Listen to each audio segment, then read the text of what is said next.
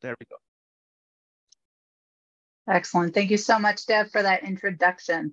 So like Deb mentioned, today is going to be a part one of a two-part series. So for today, we will be using the CLC Genomics Workbench secondary analysis tool to take your single-cell RNA sequencing results from FASTQs all the way to differential expression tables and different views. And then tomorrow, we'll be having part two, where we will be using Ingenuity pathway analysis software to figure out what exactly all of this data means, right? So we'll look at differentially expressed pathways or upstream regulators, so on and so forth. So definitely please join us for part two next week. Now, since we're recording our legal disclaimer, our QIAGEN products shown here are intended for molecular biology applications. These products are not intended for the diagnosis, prevention, or treatment of a disease. Now, please, we love to keep these webinars interactive. So to do so, please participate by filling out those polls that you'll see launched throughout the meeting. These polls are very helpful to us to collect feedback for this webinar as well as future webinars. So please feel free to fill out that poll. Now, if you have any questions that arise during this presentation, please use the Q&A box. It makes it really easy for us to keep track of what has been asked and what has been answered. And that's actually where we'll also go to take some live questions during a few breaks throughout the presentation. And like Deb said, we will email you a copy of this presentation, or you can just go to that registration link and watch it on demand at any time. And then just some housekeeping here down below. Here is the Q&A button here if you had any questions. And then throughout the presentation, I'll also just be asking some random questions to you guys to gauge your interest on certain functions or different views. So we're going to utilize that raise hand button. And once again, that should be also located at the bottom of your screen, little raise hand button. So just to make sure that everything is working, if you guys could go ahead and click that raise hand button, that would be fabulous. Excellent. Looks like you guys have found that button at the bottom of your screen. Thank you so much for humoring me. Okay, so today when we run single cell RNA sequencing, we are left with a mountain of data to try to get through. So the first things first is we have our FASTQ files that are typically rolling off of our sequencer that contain all sorts of different barcode information as well as gene expression information. For example, when we're doing RNA-seq. Now, to take that information and process it into different visualizations or differential expression lists for single cell sequencing, it can be kind of daunting. But definitely rest assured that the CLC Genomic Workbench tool is a wonderful Swiss Army knife of all things sequencing, including single cell sequencing, where we have some wonderful template workflows that you can follow. Where you just simply pop in your FASTQ files, and at the end of the day, we end up with our usual suspects for different single cell RNA sequencing views, like a volcano plot or a UMAP, maybe even a dot plot here.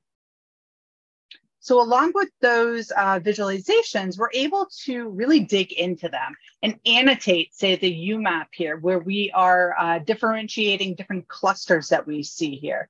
So taking that gene expression information and then, again, bucketing all those cells into different populations that we might want to study a little bit further. So in this case, we can take this information and ask the questions of, what are some of the genes that seem to be differentiating these clusters from one another? What are these genes doing across these different clusters? So here we can see 6 different clusters, and say MALAT1 at the very top here. We notice that we're going from, these percent expressed across the way, as well as this Fab P7 gene here. Now, next, when we look at those clusters, we can also divvy them up into different cell types. So using some cell type annotation tools, we can then label different cell types. Like here, we can see our neuroblasts are in orange. We have our neural progenitor cells over here in this red color, astrocytes in purple, so on and so forth. So this can also be helpful if we want to, say, set up some differential expression studies that compare, say, astrocytes to neuronal progenitor cells, or neuroblasts to neurons, so on and so forth. So the ability to predict these cell types allows us to slice and dice the data by those cell types. Now, that is what we will primarily be covering today, are all of those views that I just went through. But I did want to give you just a sneak peek into what we'll be covering tomorrow. So it's one thing to be able to gather all this data and do differential expression, depending on different clusters or different cell types, but it's a whole nother ball game when we try to make sense of that data. So what we're going to do is we're going to take our differential expression results and we're going to input them into IPA. So in IPA, you can see over here, we've taken a whole bunch of different cell types with a baseline of neuronal progenitor cells. And we're asking the question of what canonical pathways seem to be activated or inhibited and enriched in these different data sets here. So we can look across all of these different canonical pathways and pick out some important pathways here, like sonic hedgehog signaling pathway. We can see that it goes from an inactivated state, and as we progress through cell differentiation all the way down to astrocytes, it's moving more towards an activated state here. We also can take these individual pathways and explode them out into the gene list. So we can have a look at the different genes that seem to be driving the changes seen in individual pathways here. So we can see that GLI3 is very important for sonic hedgehog signaling pathway. And we can see that it is in a upregulated state in astrocytes, and then across the rest of the different cell types are in a down regulated state.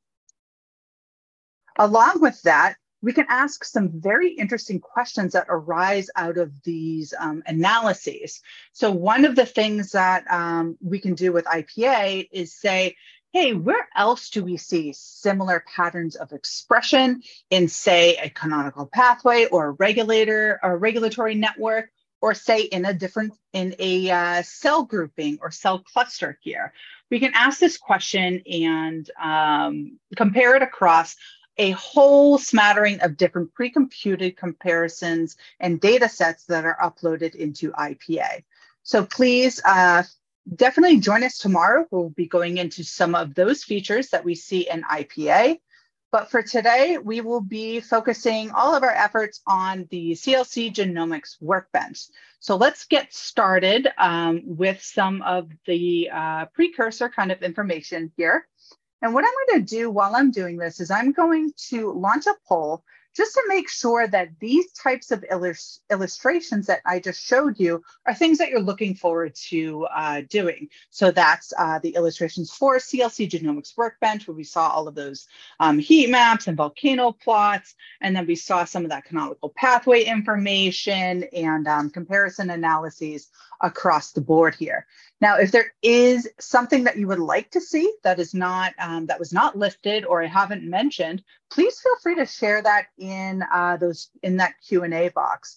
We will try to get to those views if we have time at the end of the webinar here. Okay, so back to CLC Genomics Workbench. So this, like I said, is really a Swiss Army knife of all things sequencing. So whether you have single cell sequencing, which is exactly what we're going to be playing around with today, or you have our kind of kicking it old school with Sanger sequencing, or maybe you just simply have bulk RNA expression analysis, as well as a whole bunch of other different types of NGS analyses here.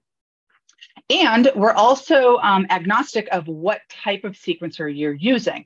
So we have lots of different tools and workflows that will support any sequencer that you really can have in your lab here. So for today, we will be looking at single cell sequencing data that came rolling off an Illumina instrument here. But rest assured, we do have those tools and workflows for the rest of the sequencing or family of sequencers here. Another great thing about CLC Genomics Workbench is we can run it on Windows, we can run it on Mac, or in a Linux environment.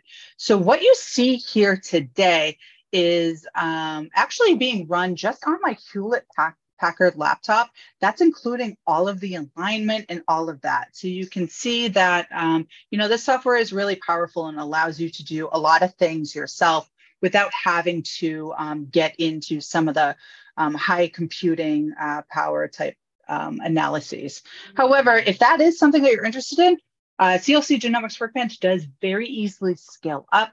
So definitely reach out to us if you're looking for more solutions than what we have just showing here today. So of course, every webinar or every training session needs some sort of data and a story to follow through. So for today, what we're doing is we are looking at about 1,000 brain nuclei that have been isolated from an E18 mouse.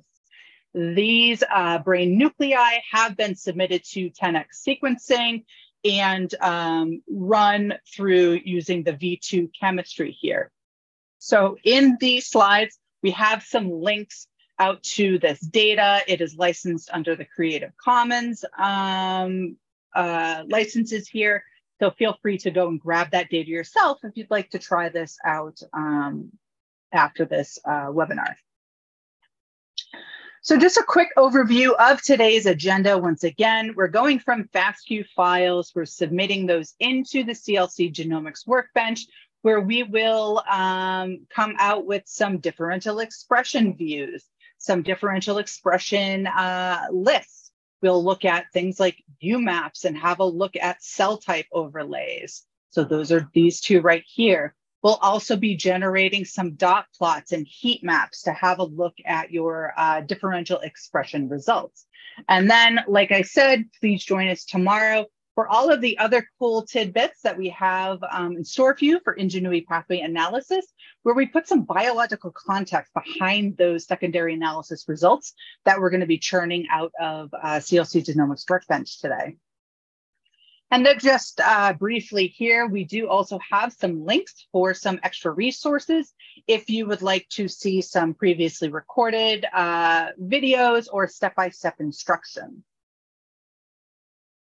Now let's start really digging into things today. So the single cell analysis workflow or tools in CLC Genomics Workbench, there's a whole bunch of different ways that we can go about it. One of the easiest ways is to use a template workflow. So this is where we have actually gone and taken all of our single cell analysis tools that you would need to run your FASTQs all the way to your differential expression. We've stitched all of these together in a very easy to use workflow. So you're really being guided by a wizard-driven interface. So you're not missing anything or potentially doing something incorrectly here. So just a brief overview of what that workflow entails is we're taking our FASTQ reads. We're going to be doing some unique molecular identifier demultiplexing. We will be trimming off the adapters and then finally submitting to single cell RNA sequencing analysis. We're going to be doing alignment and all of that fun stuff. We'll then submit those results into our cell type calling algorithm, as well as the data normalization algorithm as well, where we'll be doing some cluster calling from that data, as well as some velocity analyses. Then we'll take that normalized data and we can do a bunch of different things with it. We can generate a normalized matrix. So if you wanted to take that data out of CLC Genomics Workbench and visualize it in some other software, we can absolutely do that. We'll be generating some dot plots to have a look at some of the gene expression here. We'll also be looking at some heat maps and then, of course, UMaps, which single cell sequencing is definitely famous for. So with that, let's get right into the software itself. So I'm just popping over into CLC Genomics Workbench. So before we really start, let's just take a moment and have a tour around the software itself, just to get ourselves oriented here. At the top of the screen, you'll see your typical kind of file menu, as well as some really handy buttons at the top here. So if you wanted to import any sort of data like FASTQs or metadata files, you would hit that import button. Export is exactly what you think it is, where if you wanted to take a project or take a file that you have and you wanted to pop that out of CLC Genomics Workbench and into something else. And then we have this little rocket ship icon, which is going to help us launch some of the tools and workflows that we have in CLC Genomics Workbench. Right here in the navigation area, this is our file folder structure. So think of it like your Windows Explorer. This is where we're going to store all of the data that we're going to be processing and generating. So feel free to organize that however you see fit. Down below here, we have a few different tabs to go over. So processes is going to give you some insight into running processes, how much time has elapsed, how much time you have left, so on and so forth. We'll switch over to the Toolbox tab. This is where we'll see all of the different tools that we have to use in CLC Genomics Workbench. So at the top here, we have all of our template workflows. And then all of those template workflows are, of course, different tools that are stitched together. So if we scroll down this list, you'll see that we have a whole bunch of different tools to support a whole bunch of different things that are pertaining to sequencing. So have a look at all of those different tools there. Now, in the middle here, we have lots of information to help you guys get started, like tutorials, our getting started work box here. We have a whole bunch of different workflows, tutorials, so on and so forth. So definitely have a look there, as well as this help menu up at the top here. This can be a wealth of information as well, including if you run into any sort of issues. We have that contact support button right here, where you'll be able to get in touch with our support folks by filling out a message to them and what you've encountered as your hurdle in CLC Genomics Workbench. Now, up in the right-hand top corner side of the screen, if you are watching this as a recorded session, these buttons will exist, I guess, underneath my floating video head here, but rest assured they're there. So the top right-hand corner of the screen, we'll see that we have ways to manage different plugins. So this is how we're able to build out all of these different tools that we see in the CLC Genomics Workbench. So for instance, one of the plugins that we'll want to download today is going to be the single cell sequencing module here. So what we're going to do is we're just going to click on this plugins button right in the top right-hand corner of your screen, and you'll get two different options. One of them will be download plugins. So if you haven't downloaded single cell sequencing plugins, this is where you would go and you would scroll through this list until you found it in the populated list here. I have already downloaded this. So what I'm going to do is I'm going to go over to my Manage Plugins tab and scroll down where you can then see the CLC single cell analysis module that has already been installed. Now, one tip and trick about managing and downloading plugins is that you need to be logged into the application as an administrator. So what you want to do is you're going to right click on the icon that would launch this software itself, and then choose that Run as Administrator option. That will allow you to download and manage your plugins here. So if you have any trouble, that is one of the helpful tips there. So I'm going to go ahead and close this out now. The other place that you might want to have a look at is our References tab. So this is where you can go and download all sorts of different references, genomes, sets of references, so on and so forth. This is also where you could download or enter in some customized references into CLC Genomics Workbench if you're working with, say, a species that we don't have listed here. So as you can see, there's a whole list of different species, as well as our QIAGEN sets, which are curated reference data sets that make things really easy to make sure that you have everything that you need to get ready to roll. So for here, I have gone ahead and downloaded the single cell reference pack here, so we can have something to align our reference genome to. Or sorry, our data to. So once you have downloaded your plugin and made sure you have your references, we are pretty much ready to start now.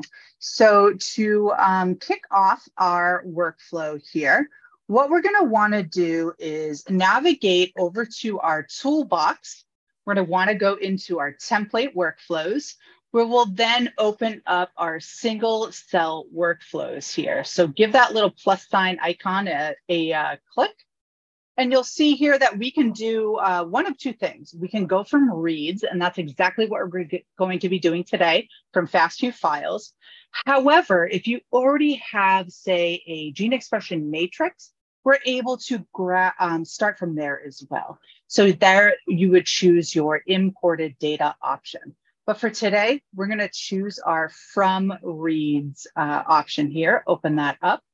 And you'll see that we have chromatin accessibility, immune repertoire. But today we're just running the regular run-of-the-mill RNA single cell analysis here. So we're going to choose our expression analysis from reads.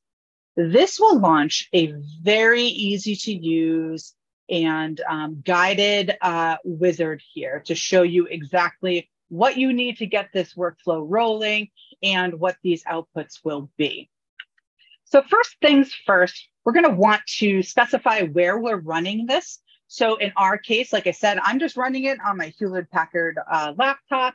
You might be able to do so as well, depending on what you have for RAM and speed and all of that jazz. But so for that case, you're going to be choosing our workbench. We do also have some other solutions if you wanted to scale up, or if your laptop couldn't handle it, we can use the Genomics Cloud or a server solution here. But for today, we're just going to be running it on the workbench itself. So I'm going to choose workbench and then click on the next button. So here is where we're going to be able to choose our files that we want to import into the CLC Genomics Workbench. So we're going to choose our select files for input. We're going to choose that they are Illumina reads. If you have a different sequencer, here's all of the different options here. Then we're going to go down to our select files button here. We're going to choose our browse button, and we're going to just navigate out to wherever it was that we stored our files here. So if you have base space, you can connect to base space or our cloud module here. But for our case today, I'm just going to be navigating around inside of my laptop and my file system. So I'm going to go down here to the add files button. This is where we will open up a just quick look at what is contained in our file structures here, where I have gone ahead and downloaded this demo data right here. And we have 4 FASTQ files. So it's 4 files for 1 sample, and they are paired reads from 2 different lanes, as you can see by this L1, L2, R1, and R2. So I'm going to grab all 4 of those reads and click that open button. That'll populate them into our little file system window, where then we can click on the OK button. Now, there's a few different options that we can go with here. One that I definitely suggest keeping unchecked, or 2 rather, that I suggest keeping unchecked, is the discard read names or discard quality scores. We don't want to throw those away until we are absolutely sure that we don't need them. So I usually leave those unchecked. The next thing that you'd want to leave checked is going to be our paired reads, since we had R1 and R2. And then down here, we're going to want to join reads from different lanes because we had our sequencing data stretched over 2 different lanes here. So once that is all good to go, we're going to go ahead and click our next button. One thing also to mention as we are cruising through this wizard guided interface here is you'll notice that we have this help button at the bottom here. So if you're confused about, say, let's go back to the previous screen, what any of these things are, what they mean, if you want to keep them checked, unchecked, if you want to change them, just go to that help button and that will actually bring you to a help page that is specific for the view that you're looking at right now. And you'll get all of the nitty-gritty information about all of these individual items that we see displayed here on the wizard interface.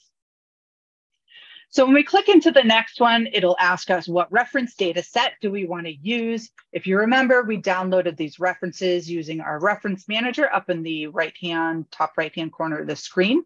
So for today, these are mouse single cell nuclei. So we're going to choose our single cell mouse reference set.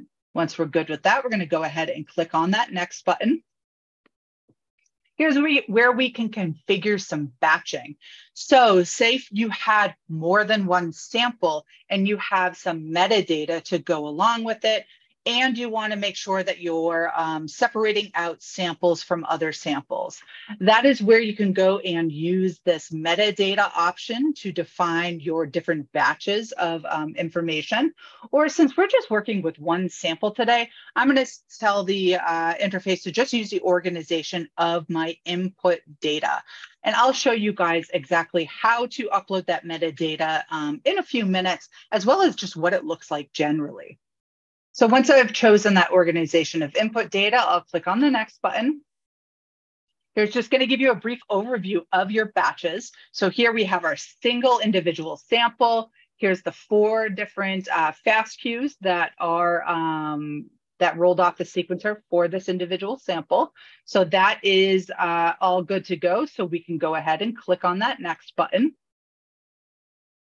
Now, here's where we will want to annotate those single cell reads. So depending on the chemistry that you've used, you're going to want to choose your specific library prep chemistry here.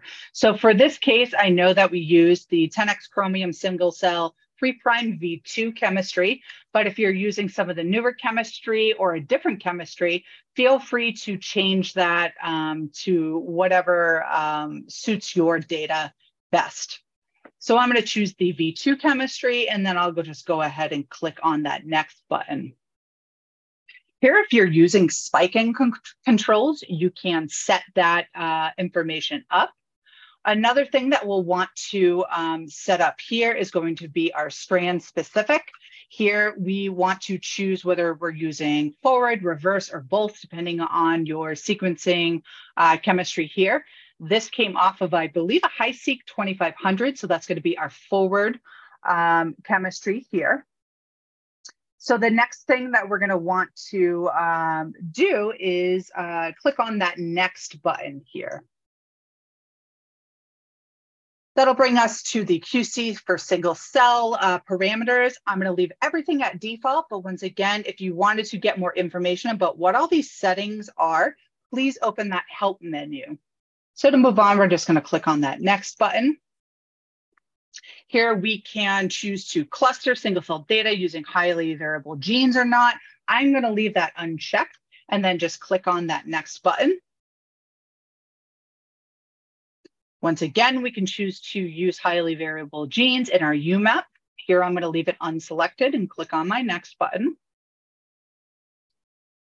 Single cell velocity analysis. So if I wanted to run velocity analysis, I can choose to leave this checked. So I'm going to leave this calculate velocity for each sample independently checked. We only have the one sample, but that's where you would check it. Going to go ahead and click on the next button. And you can see how easy is this guided kind of wizard interface. You're not missing anything, and you're ensuring that you're covering everything that you would need to get that workflow launched successfully. So here, if we wanted to generate a heat map as a readout from this workflow, we can set this up right here. Right now, we're just going to leave it at default with the cell types and the Leiden clusters, but we can always change that in the future, or even just rerun the individual tool to generate a heat map that better suits whatever parameters we decide to apply. So I'm going to go ahead and click on that next button. Same thing with different expression plots. So if you wanted to do your dot plots or your violin plots, so on and so forth, this is where we can customize our parameters there. But we can do that also outside of this workflow in the individual tools themselves as well. So I'm going to go ahead and click on the next. It'll ask about the scoring of the velocity genes. We'll leave that as default as well. And once again, I bet you guys are sick of hearing me say, and click the next button. And then at the very end of the workflow here, we'll have our result handling. So one of the things that you definitely want to make sure that you have checked is going to be the save button. And you're not just randomly opening this stuff and losing all of your hard work setting things up. So be sure to have that save checked. And since we're doing a lot of individual items, it's always good to create a log. This is also very helpful if you're working in, say, a public health lab or some health or some other lab where you need some really stringent record keeping here. So go ahead and click that create log button. So now that we are good to go, I'm just going to click on the next button and tell CLC, where do I want to save this stuff? So I'm going to create a brand new folder that's just going to be called webinar to dump everything that I'm showing you today into. And I'll click on OK. And you'll see here now we have this webinar folder. I'll highlight that and click on the finish. What that has done is it's actually launched that full single cell sequencing workflow. So how easy is that? We can go over here to the processes tab and see where we're at for our percent done. So this will take a little bit of time. So in true demonstration fashion, like you usually see on those cooking shows, I have already pre-run or pre-baked all of our analyses that we're going to be reviewing today. So that'll allow us to not have to wait around for this analysis to do its thing. Now, a few things that I wanted to talk about before we move on here is going to be our, what would you do if you had, say, a matrix file, or say you wanted to import your FASTQ reads or your metadata before you launch into your workflow. So to do so, you're just going to visit this import button all at the top of the screen here. You'll have a whole smattering of different options where we can say import some Illumina FASTQ files. We can import our metadata, so on and so forth. So all of these are, once again, guided by very easy to use tutorials here. So it is very easy to kind of wrap your head around how you're going to be looking at that. Now, for the metadata, one of the top questions that I usually get asked is, what is metadata? What does it look like? So what I'm going to do is I'm just going to show you an example of a metadata file that I have set up already over here. So let me just grab that metadata file to give you an idea of what this looks like. So it's just a very simple Excel file where we're going to differentiate what the differences is between all of our samples. So you can see here's our sample IDs. Here's our subject numbers. Here's maybe a before, during, after treatment, days, descriptions, your run a session, so on and so forth. So anything that you think that you want to be able to compare later on down the road, you'll want to include this in your metadata table. So once you have constructed this table, like I said, super easy to do. You go to your import metadata, where you'll just go out, find your file, and then choose what data you want to associate that file with. So very, very easy to use here. Now, just to reiterate some of the steps that we have gone through today. So far what we did is we launched our workflow. So down here in our toolbox, we went and grabbed our single cell sequencing workflows right here. We then opened up our expression analysis from reads, where that user interface guided us through setting up a whole bunch of tools that have been stitched together to produce single cell sequencing results. Now, if you wanted to do things from reads, we can do things from reads. If you wanted to do it from a matrix file that you have imported using the import tool, we can do that right here. And then if you wanted to just run things kind of piecemeal, you're more than capable of doing that as well. We can go down here into our tools section, expand out our single cell analysis. You'll see there's a whole bunch of standalone tools that you can run yourself. Now, since we've already gone through a lot, I am going to take a moment, just pause to see if we have any questions in chat that have risen up. Thank you, Kristen. And as always, we will also take this opportunity to ask our audience some questions about speed of the presentation. Are we going at a good rate or need to go slower, faster? Kristen went over how you can upload import data from different types of chemistry. So in this case, we're also curious, what are you using or will you use for your own assays? So that's the second question. And another thing that is a little bit different about different attendees is sometimes people ask us to start from FASTQ, and other times they are interested in cell matrix files. So that's the third question over here. So we would really appreciate your feedback over here. Another thing I want to quickly bring up, some users were asking about things like trial, recording, and whatnot. So pasting two things here. One is slides. Slides has linked to, recording, trial, etc., etc. And second is IPS certification. I, again, am kind of noting and seeing that there are a good number of people who use IPA who have who are attending today's session. So that's the reason I'm pasting that link over here. Questions-wise, what if someone is doing some chemistry or assay that's not covered in CLC? So for example, site-seq for single-cell RNA-seq. So there's a few different options that we can do for that. So number one, we do have ways to wrap any analysis tools into CLC. So that's one option. We also would have the option of reaching out to our services team, and they can help you construct a solution or just run everything for you. So there's lots of different ways that we can do this. So definitely feel free to reach out to us, and we are more than happy to discuss the different solutions and make sure you're set up to process that type of stuff. All right, and I'm going to tie this to the barcoded plate sort single cell RNA-seq data analysis question that an attendee has asked. So if this is not already covered by CLC's existing pipeline, again, as Kristen said, reach out to us. We have plenty of options. This is something that either you or our services team can wrap, or there might be other options available as well.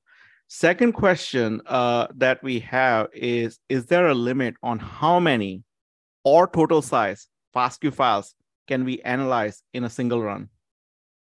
Sky's the limit here. So of course, it's going to depend on how powerful your laptop or your desktop is. If I tried to cram in hundreds of samples into my little Hewlett-Packard laptop, I'm sure it would be very unhappy. So we do have some scaling up options here. So you can look into using our Amazon Cloud plugin or different servers, so on and so forth. So world's your oyster. You can do as many or as few as you want. Okay, wonderful. In terms of questions, attendees, if you guys have more questions, please use the Q&A box to type in your questions. Araceli has been diligently answering many questions, and so has been Leah, and Kristen will answer even more questions live soon. And in terms of feedback, thank you so much for participating in the poll. To those of you who have not, we would really appreciate your feedback. And I am seeing that most of the attendees are fine with current pace, my apology. Some are requesting to go slower. If you're one of those attendees, do let us know, which part we need to elaborate, and we are happy to do so. As we mentioned, the recording will be providing. provided, and very few are asking to go faster. So in your case, if you're waiting for something, again, let us know through Q&A box, and we will make sure that we cover that topic thoroughly. Back to you, Kristen. Awesome. Thank you so much. And then also mention for those folks that are saying you'd prefer if I went slower, more than happy to have one-on-one sessions with you to make sure that we cover everything at a speed that you're more comfortable with. So that's always an option as well. Okay, so we have run everything through our single-cell RNA sequencing pipeline. So let's have a look at all of the different outputs that we have generated through that pipeline. One thing that I did not mention that I should mention here is that you can see here, these are called template workflows. So these workflows are customizable depending on what you want to input or output out of these workflows. So what we're going to be looking at today are just our kind of pre-canned workflow and all of the outputs that come out of that. But if you wanted to add something, subtract something, we are there's more than capable of doing that. So definitely reach out to us if you want to find out how to customize these workflows.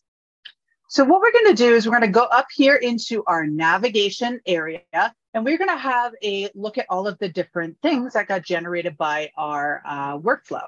So I had set up this webinar just bucket over here where we can see in our processes tab, this is still running. It's only about 9% done. So I have already pre-baked everything so we can just get on with the show here. So I'm going to open up my single cell RNA-seq folder. This is where I popped all my stuff in before.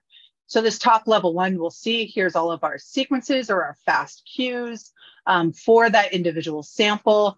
And then we have, let me close this, we have this pipeline results. This is where I have dumped all of the results out of that workflow into this pipeline results folder. I've then gone ahead and organized things to make it a little bit easier to kind of go through into a few different folders. So the first one that we'll see here is going to be our reports folder. When we open that guy up, we'll see that we have our different reports for different levels of our analysis.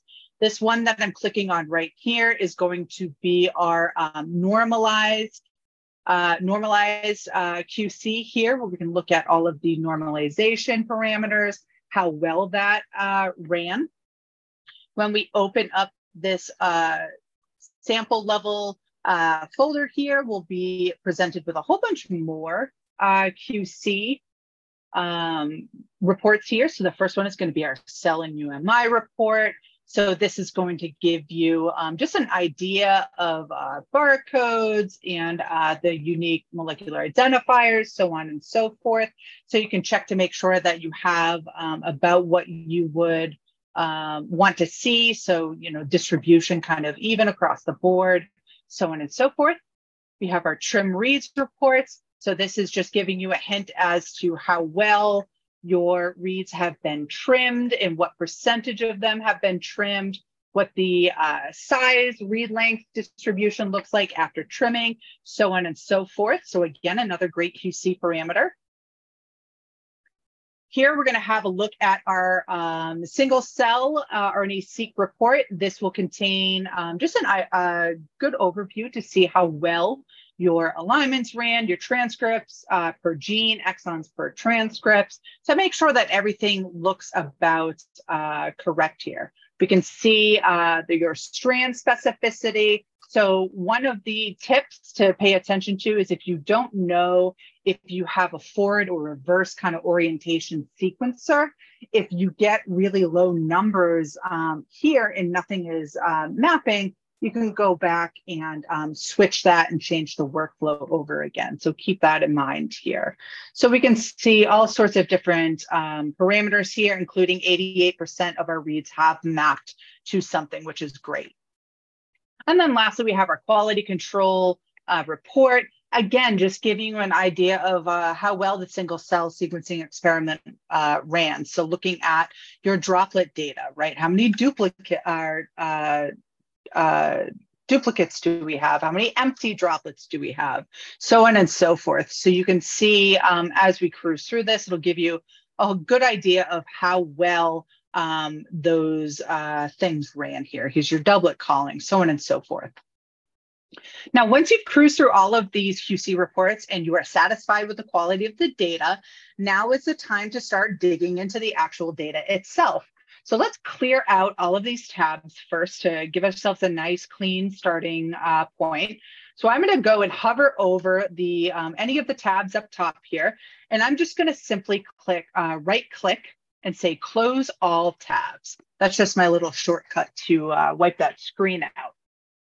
So the first place that we're going to want to have a look is going to be our matrix files. So here is where, if you wanted to visualize, say, your expression data and your matrix data outside of CLC Genomics Workbench, you're able to export this by, you can open it up and then choose the export button up at the top here. So that is one of the major outputs from the workflow here. Another couple outputs, one of them in particular that is infamous in the single cell sequencing kind of world, is going to be our UMAP plot. So I'm going to go ahead and give that a double click, and that's going to open this up in this center screen here, where now we see our cell clusters. I'm going to close out this other tab just to clean things up. We can see our single cell results kind of clustering in different places across this UMAP now. Now, to change the numbers of clusters that we have, we can go up here to the very tippity top and change, say, maybe our Leiden clustering from the 0.1. I'm going to change it to the extreme of this 1.5. And now you'll see that we have 6 different clusters that have appeared on our UMAP or have colored on our UMAP. Another thing that you might notice is that all of these individual dots, these are all cells, but they have little arrows kind of hanging off of them. And that's because we chose to do a velocity scoring and velocity matrix down here. So if you wanted to clean up your view and maybe turn off the velocity arrows, you can do so down here by just deselecting the arrows. Now, another thing that folks love to do is they want to see these clusters based on what cell types are in them. So let's go ahead and change from that Leiden clustering. We can change either to cell types that have been called with high confidence or just cell types all. So what I'm going to do is I'm going to choose the cell type all. And then I'm going to go into my little edit box over here, and I'm going to change the sort order of this list right here. Order clusters by decreasing. And now we see the most prevalent cell types at the top, kind of decreasing down the lists here. So in this mustardy color, when I click it on, you'll see here's all of our kidney cells. When I snap this neuroblast on and off, you'll see that we have our neuroblasts, and just go on down the list here. Some of these cells are definitely differentially kind of clustering within this UMAP. So interesting to see that there. Another feature that folks usually like to visit is say, all right, I see all of my different cell types, but I want to actually see maybe the expression data for a gene overlaid onto this UMAP. So what we're going to do is we're going to go down to this expression data box right here, and we can change this to show the expression for, say, a marker. So here we're going to go ahead and choose SOX2, which is a marker for neural progenitor cells. So I'll pop in, SOX2. I'll choose it from my pick list. And here we have overlaid in the SOX2 expression data on top of this UMAP. Excuse me. One of the things we can do to make this a little bit more obvious or easy to view is we can either change the coloring characteristics by just clicking on the color bar and maybe changing to this red, blue, black situation and dragging down on the bar here. So now we see that we certainly have an enrichment for SOX2 over in this cluster over here. And remember, SOX2 is a progenitor cells marker here. So let's go in and choose to highlight our neuronal progenitor cells to see if that is indeed overlaying into where we would think it would overlay. And yes, it certainly does. So this is good that we're seeing our SOX2 expression kind of co-localizing with these neuronal progenitor cells. Now, if you wanted to get rid of this expression data and wanted to go back to having those colors for all of the different cell types, we're just going to scroll down on our little bar on the side here, down into our coloring and highlighting box. So right now, you can see that we're showing the colors from expression data. So let's pop that back over into maybe our cell annotations or our clusters, so on and so forth. So that's a really easy way to pop that around here. Another thing that I wanted to call out is going to be our sample box. We can also color by samples. This plot is going to be kind of boring since we only have our one sample here. So I'm highlighting all of these cells because they're just coming from that one sample. But if you had multiple samples here, this could be a really excellent way to divvy things up by different sample types here. So lots of different ways that you can customize and mess around with this plot. I will be showing you how to customize the clusters at the end of this presentation, so be sure to stick around for that. So right now, we are just going to go with our individual our views for cell types here. So now that we have an idea of what the UMAP is and how to manipulate that, so again, just kind of reiterating that all of these individual dots are individual cells, and the clusters are showing us that these cells are similar to each other. Like all of these cells right here are all going to be alike versus these cells that are down here, so on and so forth. So the next thing that folks you would usually like to have a look at would be something like a dot plot. So this is going to look at gene expression across all of these different groups or cell clusters. And we can have a look at maybe the top variant genes, or the top genes with the most variants. Maybe we can have a specified list of, I want a dot plot with, a list of genes that I'm interested in, so on and so forth. So what we're going to do here is we're just going to open up the dot plot that was automatically generated by our workflow. So I'm going to go ahead and just double click that dot plot. So here we can see that we have a list of our genes that are the most variable across all of our different cell types up at the top here. And these individual dots are going to be colored based on the average expression. So down regulated is going to be blue, up regulated is going to be red. And then you'll see that the size of these dots is going to be connected to what percentage of these cells are expressing this individual gene here. So first things first, let's order this plot to only contain cell types that we might be interested in. So one of the things that we are going to be going after today is looking at neurogenesis and just the different cell types, kind of how as they progress through that neuronal progenitor cells, all the way to the end to when they become GABAergic neurons or microglia. So what we're going to do here is we are going to filter down to those cell types of interest by going over here to this groups feature here. So I'm going to click on the little plus sign that's listed next to groups.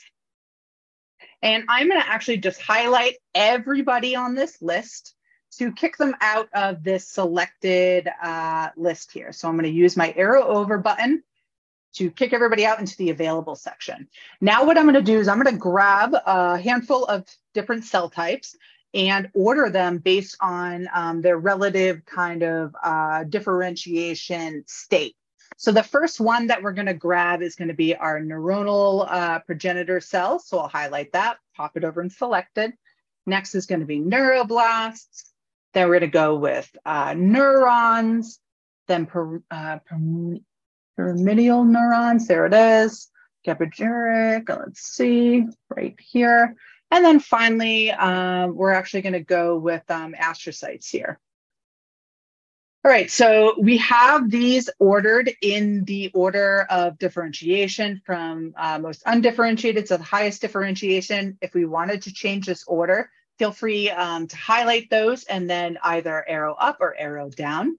But in this case, I'm just going to click on done. And you'll see that our dot plot now is narrowed into those different cell types that we're wanting to view. And we have a look at things kind of as they're progressing through that differentiation. So a couple things that are really interesting and standing out here are going to be our FABP7. So this guy is expressed in neural stem cells, and we can see that that expression is decreasing as we move on in our lineage here for neurogenesis.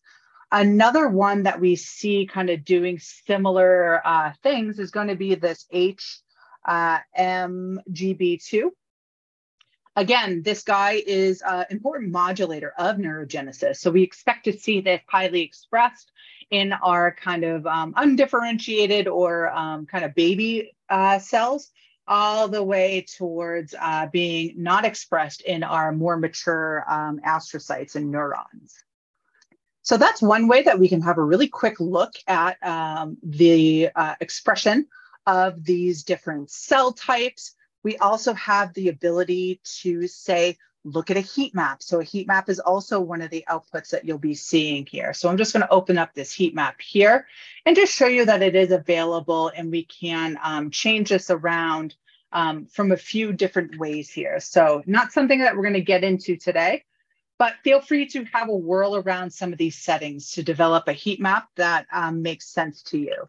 Now, one thing also to mention is that these were outputs from our workflow, but they all can be individually run from our toolbox. So we had looked at our workflows before, but I'm going to scroll down into our individual tools under single cell analysis. You'll see here that we have a whole bunch of different tools here. So one of the ones I'm going to open up is going to be our gene expression. And here we can see that we have expression analysis, where we can generate, say, different plots here. So generate expression plot. We can do velocity analysis by itself. We can train different cell type classifiers. So this is a really cool feature that if you guys have your own cell type classification that you'd like to use rather than the one that we have just preloaded from QIAGEN, you're able to do that as well. You're also able to generate your single cell clustering, dimensionality reduction, where we made a UMAP. Lots of folks prefer to make t-SNE plots, so we have that availability as well. So with that, we've gone through a whole bunch of different views and outputs from this workflow. So I definitely wanted to take just another brief pause to see if there are any further questions that have risen up as I've been showing you around CLC. Thank you, Kristen. And we will run our last poll. Yeah, Kristen has more stuff that she will be showing about CLC. But based on what you have seen so far, is this something that can be valuable to you? Were there things that perhaps you wanted to make sure were covered or included in CLC, single cell analysis, and have not been covered so far? Let us know through polls and Q&A. And in terms of questions, Kristen, you're more or less reading everyone's mind. You went over two things that were just asked, but I figured that we will ask again, just so we can emphasize and bring it to everyone's everyone's attention. What is the reference data set used to determine call cell types? Can different reference data sets be used? So that's something you just covered, but it's good to emphasize again.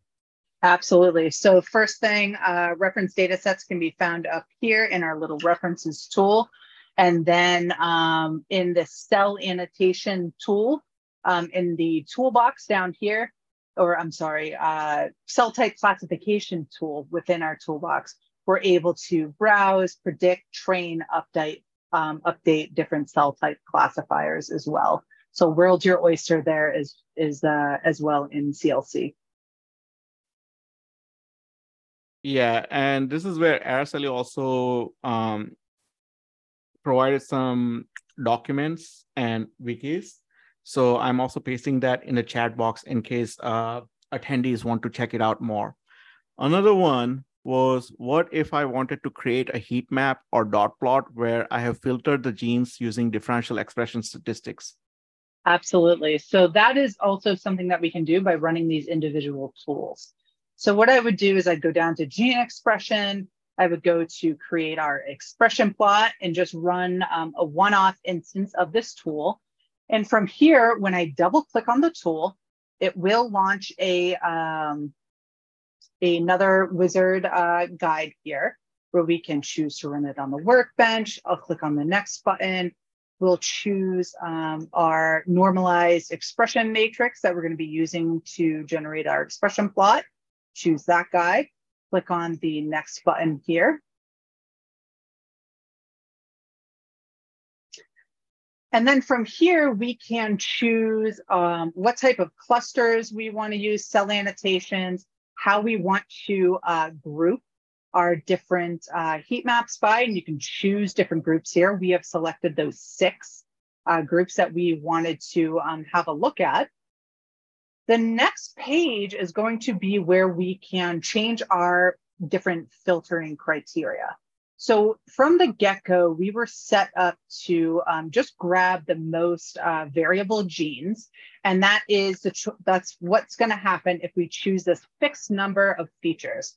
I said, hey, I want to see the top 50 most variable genes across everything. If we wanted to, say, create a heat map based on statistics, I can choose our filter by statistics.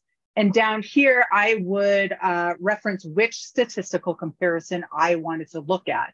Maybe I want to look at neurons versus neural progenitor cells, so on and so forth. And then lastly, we do have this ability to specify features where you're able to just simply pop a list in of all the different features that you'd like to include in your heat map or your dot plot or your violin plot. So this will kind of encompass all of those different outputs there. So hopefully that was sufficient for that question. Yep. And there are more questions, but we will save them till the end because I know there are more things that you will need to cover, Kristen. Mm-hmm. And I'm seeing that majority voted that CLC can be valuable. Few voted that maybe. And to those of you who voted like maybe, if you have any questions, I'm pasting 2 resources over here. One is the technical support and second one is sales. You can reach out to us asking any and every question. One more resource I'll paste is our services. So in rare cases, there can be like, custom pipeline that you may need to develop to do your analysis and whatnot. So for that, I'll paste the services resource as well. With that, back to you, Kristen. Thank you so much, Dev. Okay, so we have done a lot today. So we ran our single cell sequencing pipeline, which generated a whole bunch of different results. So we just went through and spent some time looking at all the different QC reports to make sure that the data was of good quality before we started interpreting some of these plots and maps. We had to look at where the matrix files are stored. So if you wanted to do something outside of CLC, maybe you wanted to grab your normalized matrix information here. And then, of course, we went through some of the different views that we have as output. So the UMAP, the dot plot, and I just quickly showed you a heat map. So the next piece of the puzzle, typically in single cell sequencing analysis, is we take these different clusters and we're going to ask the question of how do these guys differ, right? So let's go back and revisit our UMAP. So I just double clicked on our UMAP and I'm going to once again just change over from our coloring by Leiden with a resolution of 0.1 over to our cell type all. Maybe we want to see what are the differences between, say, our neural progenitor cells and maybe our astrocytes or maybe the neurons, so on and so forth.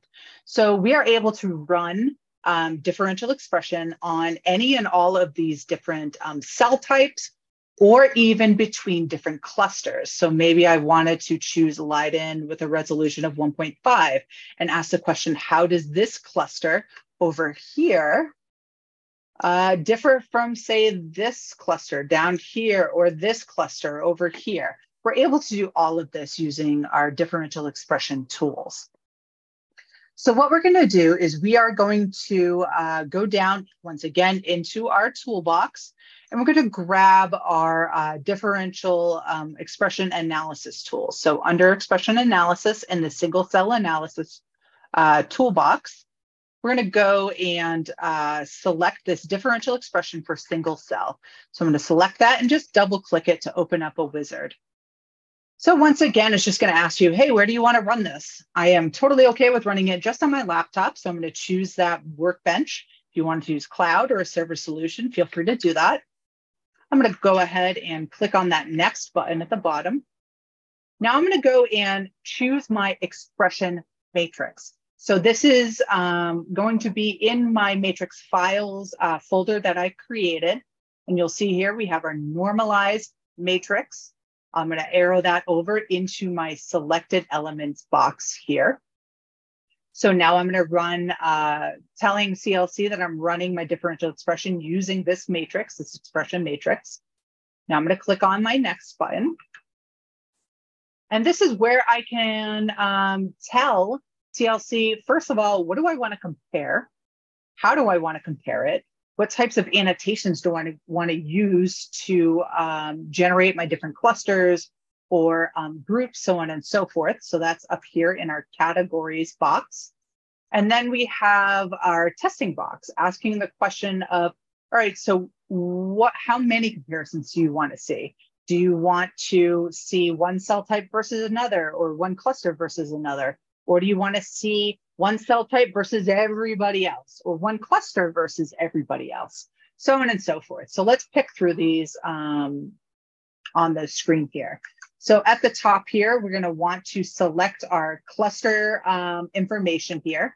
So you can choose your little magnifying glass, go into your matrix files and grab that combined cluster information. It's already been pre-selected for us, and click OK. Same thing with our cell annotations. So here is our cell annotation file. This is where we're going to go and select it using our arrow and kick it over into our selected elements box. And then click on that OK button at the bottom. Now we're going to get have some choices. So here we can utilize either the cell types, all cell types that have been called with high confidence, maybe our different Leiden clustering, so on and so forth. So this is asking the question, what do we want to test our differential expression due to? So in our case, we're going to want to find out how different cell types are differentially expressed. So I'm going to choose our cell type, either high confidence or all, if I wanted to really open up the floodgates. So in this case, let's choose our cell type all. And then I'm going to go ahead and select the groups. This will allow me to really hone in on the groups that I care most about. So you can see there's a huge list of available different cell types that have been called by the cell type identifier. You can go through this list and choose the ones that matter the most to you. So in this case, we have a whole list of different cell types, kind of progressing through that neurogenesis here, that we're interested in seeing the comparisons on. One tip and trick is usually throw the cell type that you want to be as your baseline for most of these cell types at the bottom of the list. It just helps make organizing things a little bit quicker when it comes time to look at all of these different results. It's not something you have to do. It's just something that's really handy to know, to throw your baseline potential group that you want to compare everybody else to at the bottom of the list. So now we're going to go ahead and click on that done button. And now down below, since we've already identified all the groups, it's going to ask do we want to identify markers, or do we want to just simply see the differences between all group pairs? When we choose our identify markers, what it's going to do is it's going to give us a differential expression of a cell type group. So say neurons versus all of the other cell types that are present in this analysis. Whereas all group pairs is going to take and compare, say, neurons to neural cell progenitors. It'll compare astrocytes to neural cell progenitors. All of those types of different comparisons here. So in our case, we want to say, look at all of these different comparisons here. So I'm going to go ahead and choose this all group pairs. Once I'm satisfied with that, I'm just going to click on that little next button. And then I'll choose to either open it or I would choose to save it. In this case, I would choose to save it and deposit it into a folder over here in my navigation area. So since I've already done this, I'm just going to go ahead and click that cancel button and go over to my differential expression results that I've already generated here. So over here in my navigation area, I'm just cruising over to my differential expression folder, and then I will either look at our selected differential expression groups. So this is where I compared all groups to each other. Or we can have a look at what was generated when I just asked for CLC to identify markers. So first, let's open up our selected DE groups. And you can see here that we have astrocytes versus neuronal progenitor cells, GABAergic, so on and so forth. And if you kind of open up the floodgates, you'll get a whole bunch more other comparisons too, depending on what you set up your groups here. When we double click on some of these, it'll open up our differential expression gene list here. So here is all of our genes that are differentially expressed between our astrocytes versus neuronal progenitor cells here. We have our fold changes, our p-values. All of these columns are sortable. So let's sort by p-value and see what are the most significant genes that are different between the two groups. If you prefer to, say, look at a volcano plot, we can go down to the bottom here and open up a volcano plot. So by clicking on this little volcano plot icon, you'll see here. This is going to look a little bit weird just because we are looking at such a finite population of different cell types. But rest assured, this is a volcano plot where we have our fold change along our x-axis, where we have the upregulated genes on the right, downregulated genes on the left, and then our significance value, our inverse log 10 p value is on our y-axis here. So you can cruise through these different differential expression groups and really slice and dice your data however you see fit. Another really helpful tool would be to select those identify markers for selected groups. And you'll see here, instead of where we had, say, astrocytes versus neuronal progenitor cells, we now instead see neuronal progenitor cells versus the rest of the cells. So again, everybody else that was on that UMAP here. So this is very, very helpful if you're trying to find markers for your individual cell type groups here. Okay, so now that we have gone over how to run your differential expression, I'll just very quickly revisit how to create an expression plot from this data. So this is a case, just like I showed you before, where we can create an expression plot where we'll maybe hone in on some of those stats that we just generated using our differential expression tool here. So I'm just going to go and grab that matrix file, the gene expression matrix here. Going to click on my next button. Here we're going to set our clustering. I'm just going to leave everybody at default because those are the things that I care about the most. Click on my next button. And now I'm going to say, hey, let's filter by statistics. And I want to use the statistics generated in my astrocytes versus neuronal progenitor cells. So I'm going to kick that over into my selected elements. I'm going to kick out 1 versus 3 and then click on OK. We can then set a fold change if that's something that you wanted to do here. We also can set a significance change or a value here as well. Once we're done with that, we can click on the next button and choose where to save these views, and you will get views very much like we saw earlier in this webinar, where we had our dot plot, we had our heat maps, so on and so forth. So those are really handy tools to just very quickly generate and have a look at your gene expression data. Now, in the last few minutes that we have together today, I did want to take a few minutes to show how folks can customize some of the clustering that we see on our UMAP. So let's go back and just open up a brand new, fresh UMAP from our analysis. So again, going back over to our navigation area, just double clicking on UMAP. Now there's a few different ways that we can go about this.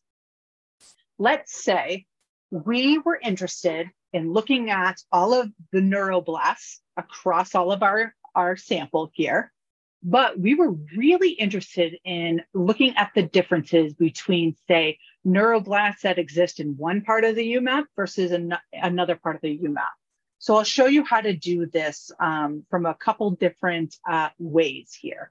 So the first way that we can do this is we can subset this UMAP and generate a UMAP that just has our cell type of interest, and then run differential expression based on the clusters. So that's the first thing that we're going to do here. So what I'm going to do is I'm going to go back up to our coloring for clusters, and I'm going to first change this back over to our cell types, cell type all. From here, I am going to go and zero in onto my neuroblasts. So I'm going to scroll down this list and then click on neuroblasts. You can see these guys will get picked up when I click on this check mark. Now, what I'm going to do is I'm going to scroll over into the UMAP itself, and I'm going to right click. When I right click, you'll get this extra little menu of all sorts of different things that we can do. At the top here, you'll see selected cells. What we can do is scroll down to select highlighted. We're going to now right click once again, selected cells, and then go to this create subset.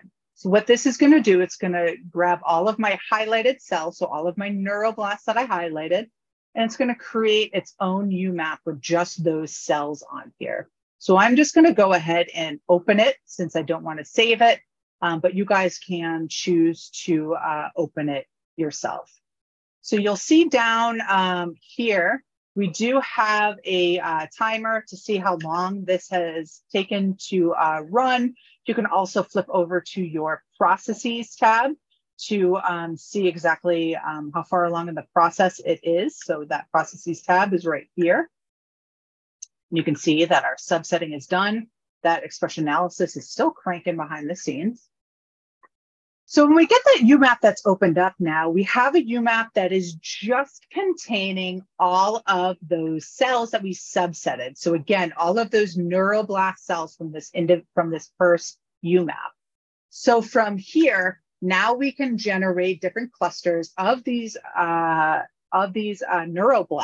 to then run differential expression between the different clusters. So here we can change our Leiden clustering, maybe over to, let's go extreme and say 1.5. So now we can say, all right, what is the difference between these neuroblast cells and say these neuroblast cells, or these guys and maybe these guys down here, so on and so forth. So what we could do, just to show you some shortcuts here, is we can either go through our toolbox and launch a tool for our differential expression for single cell, where now when we go to choose our expression matrix, we will not be choosing that overall matrix file. We'll be choosing our subset file here. So here we're going to choose our subset elements file. Let me see if I can stretch this out. You can see right here, we have our filtered matrix, and it's showing us that it's a 461 cell subset. So that's how you know that you're not choosing your general matrix and you are choosing your subset one here. So I'm going to grab that, arrow it over, click on next, and now we can change these cell annotations over to our subsets once again. So we'll kick out this general one. We'll grab our subset one, which once again, we can see that it is indeed the subset. Click on OK, and then carry on with your differential expression setup. If you wanted to take a shortcut, what I'm going to do here is I'm going to say, all right, I want to see the difference between these neuroblasts in cluster number 2 versus all the other guys that are kicking around in cluster number 6. So I just selected both of those clusters. Now I'm going to go back, hover over my view here and right click and run differential expression for single cell. This will automatically choose all of the correct stuff at the top here for your category. So you don't have to choose those funky cell sets here. It will also choose your groups that you would like to compare here. So here we can choose this all group pairs, and then we'll generate a really wonderful differential expression between these 2 different clusters that are just full of neuroblasts. So that is one way that you can customize your UMAP data and comparisons. Another way to do this, let me close this out, is to go back to our original UMAP here. I'm going to deselect our neuroblasts here and say I wanted to just generate clusters myself. I don't want to use any of these automatic cluster features here. Maybe I just want to see what's going on in these cells that's different than these cells over here. So I can just generate my own cell clusters here. So what I'm going to do is I'm just going to use our lasso kind of functionality on this heat map, and I'm just going to highlight around the area that I want to create my own cell cluster with. I'll highlight that and I'll right click, go to my selected cells, and then I'll choose this add to new cluster. Here we can add this cluster into our already listed out different categories here, or we can choose and create a brand new category. So let's just call this webinar. Click on OK, and I'll say these are my left-hand cells, for lack of a better explanation there, and just click on OK. So now we can see that we have this category popping up over here called webinar, where we just have our left-hand cells annotated. So now let's say I wanted to see how those compare to this cluster over here. I'm going to go through the same exact thing by using my lasso tool, right-clicking, selected cells, add to new cluster, where I'll choose my category of webinar, and then I'll just say bottom cells. Click on OK. So now we have this. So if you're interested in looking at a differential expression between these 2 clusters, again, just right-click, run differential expression for single cell, and it's already auto-populating with everything that you need to have to generate these differential expressions here. So with that, we have gone through so much today in the CLC Genomics Workbench. So in this last part of the tutorial, I showed you how to generate different differential expression files here. I also showed you how to generate custom clusters and then run some differential expression here. So definitely, I hope to see you guys tomorrow. We have part 2 of this webinar coming up, where we're going to answer some of these questions that might be starting to roll around in some of your heads here. So for instance, why is one cluster more enriched for neurons versus the other? So we can input this information into IPA and answer this by looking at all of the different pathways that seem to be enriched as well as activated or inhibited. So these different clusters seem to be in a different state of differentiation here. Or we can answer the question of what genes could be used to develop a signature, and how are they responsible for some of the features, the biological features that we see going on in our data set here. So once again, we'll have a look at some canonical pathways We'll have a look at some regulator networks and see what's going on with the biology of all of this data that we just generated with CLC Genomics Workbench. I see that we are a few minutes over time. I thank you all for joining us today, and I would love to open this up for any more questions that might have popped up along the way. Thank you, Kristen. And to our attendees, I have also pasted a SurveyMonkey link in the chat box because oftentimes attendees like to give written feedback in terms of something that they might have liked about the training, they wish were done differently, or suggestions for future trainings. So it would be great if you can fill up that survey and provide to us. Link is in the chat box. In terms of questions, what if a user wants to find a written up step-by-step tutorial and want some example data, which is actually a question that came up a little bit earlier, to try themselves? Absolutely. So if you're not a video type person and you prefer written step-by-step instructions, we have that available too. So you're going to go into CLC Genomics Workbench and then visit your help menu at the very top of the screen here. In that help menu will be all sorts of online tutorials that you can access. So here there is a huge list of all sorts of different tutorials that are available in PDF. And when you open up those PDFs, example data is linked inside of those PDFs. So you can go and grab, say, a sample data set to give single cell analysis a whirl on your own there. Wonderful. Another question, this is something you covered, but it kind of came up a little bit earlier, and just want to reemphasize. Can I import the filtered matrix output from Cell Ranger? Absolutely. So that's something that we did cover, feels like a long time ago, but it was at the beginning of the webinar here. So there's a couple different ways you can go about it. You can utilize the single cell workflow where we have from imported data here, where you can do expression analysis from matrix, from all sorts of different matrix files. You could also utilize some of the individual tools as well as your individual import functionalities here. So let me just click on that import.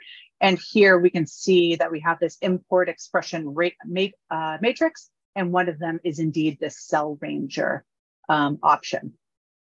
Another thing that I should mention that I failed to mention throughout this entire webinar, so shame on me, would be our graphics output button as well. So while I was up there just showing you that import button, this popped into my head. So what if you wanted to export, say, this UMAP or a dot plot or a heat map? This is where you would go to export that actual visual, so you can include it in your presentations or grant writing, so on and so forth. There's a question that just came in. How many DE genes required to run IP analysis using single-cell RNA-seq data compared to classical bulk RNA-seq data with good biological significance? As we know, we have less genes identified from single-cell RNA-seq data. Yeah, really great question. That's absolutely something that we'll cover pretty much right out of the gate tomorrow in the IPA portion of this training. So the kind of general rule of thumb is that you want between, say, 200 and 3,000 genes to get a good kind of pathway level analysis of your RNA sequencing data. Now, that being said, there are going to be many opportunities where you're not going to have that many genes, right? Maybe we don't have that luxury. You certainly still can run IPA with fewer than 200. However, your results might be a little bit more limited. And then, of course, on the other side of the coin here is, what if you wanted to run this with more? So if you use more than 3,000 genes, you certainly can. You can do up to 8,000 different genes, but you might have a little bit more noisy of an analysis there. So we'll definitely go through that in depth tomorrow in our IPA session. So hope to see you there. It'll be really fun to be able to see the biological kind of results of everything that we generated today. Okay, any comments on Partec flow single cell seq versus CLC single cell seq analysis? So I actually don't have any reference to go on that. I haven't used that. Dev, have you come across that, or Araceli? Yeah, I'm not sure if there's benchmark analysis done on something like that, but I know for sure at universities, I have seen customers use both solutions and be happy with it. One thing that was brought up by some of the customers is like, if you are more of a wet lab scientist, like biologists and such, then they have found like CLC interface to be more useful. But, again, this is something that's just provided to us as feedback. So if you guys have specifics on that, as we've been mentioning earlier, like feel free to reach out to us, provide us with the specifics, and our CLC team can provide us with like all the stats, all the numbers you might need for any type of comparisons. But yeah, at major universities, I have seen users use both of them. Thank you so much for that, Dev. All right, I don't see any other questions. And as Kristen mentioned, as I have also pasted in the chat box, please be sure to attend tomorrow's IPA training on single cell. That's part 2. That will show you how to do pathway and networks interpretation of single cell data. And we'll go into this process like a lot more details. But otherwise, thank you so much for attending today's training. Thank you, Kristen, for wonderful presentation. Araceli, Leah, and Sean for answering all the questions in the chat box. As always, we'll wait around for 30 more seconds in case you have more questions. And if not, hoping to see you guys in tomorrow's training and other future trainings. Thanks, everybody.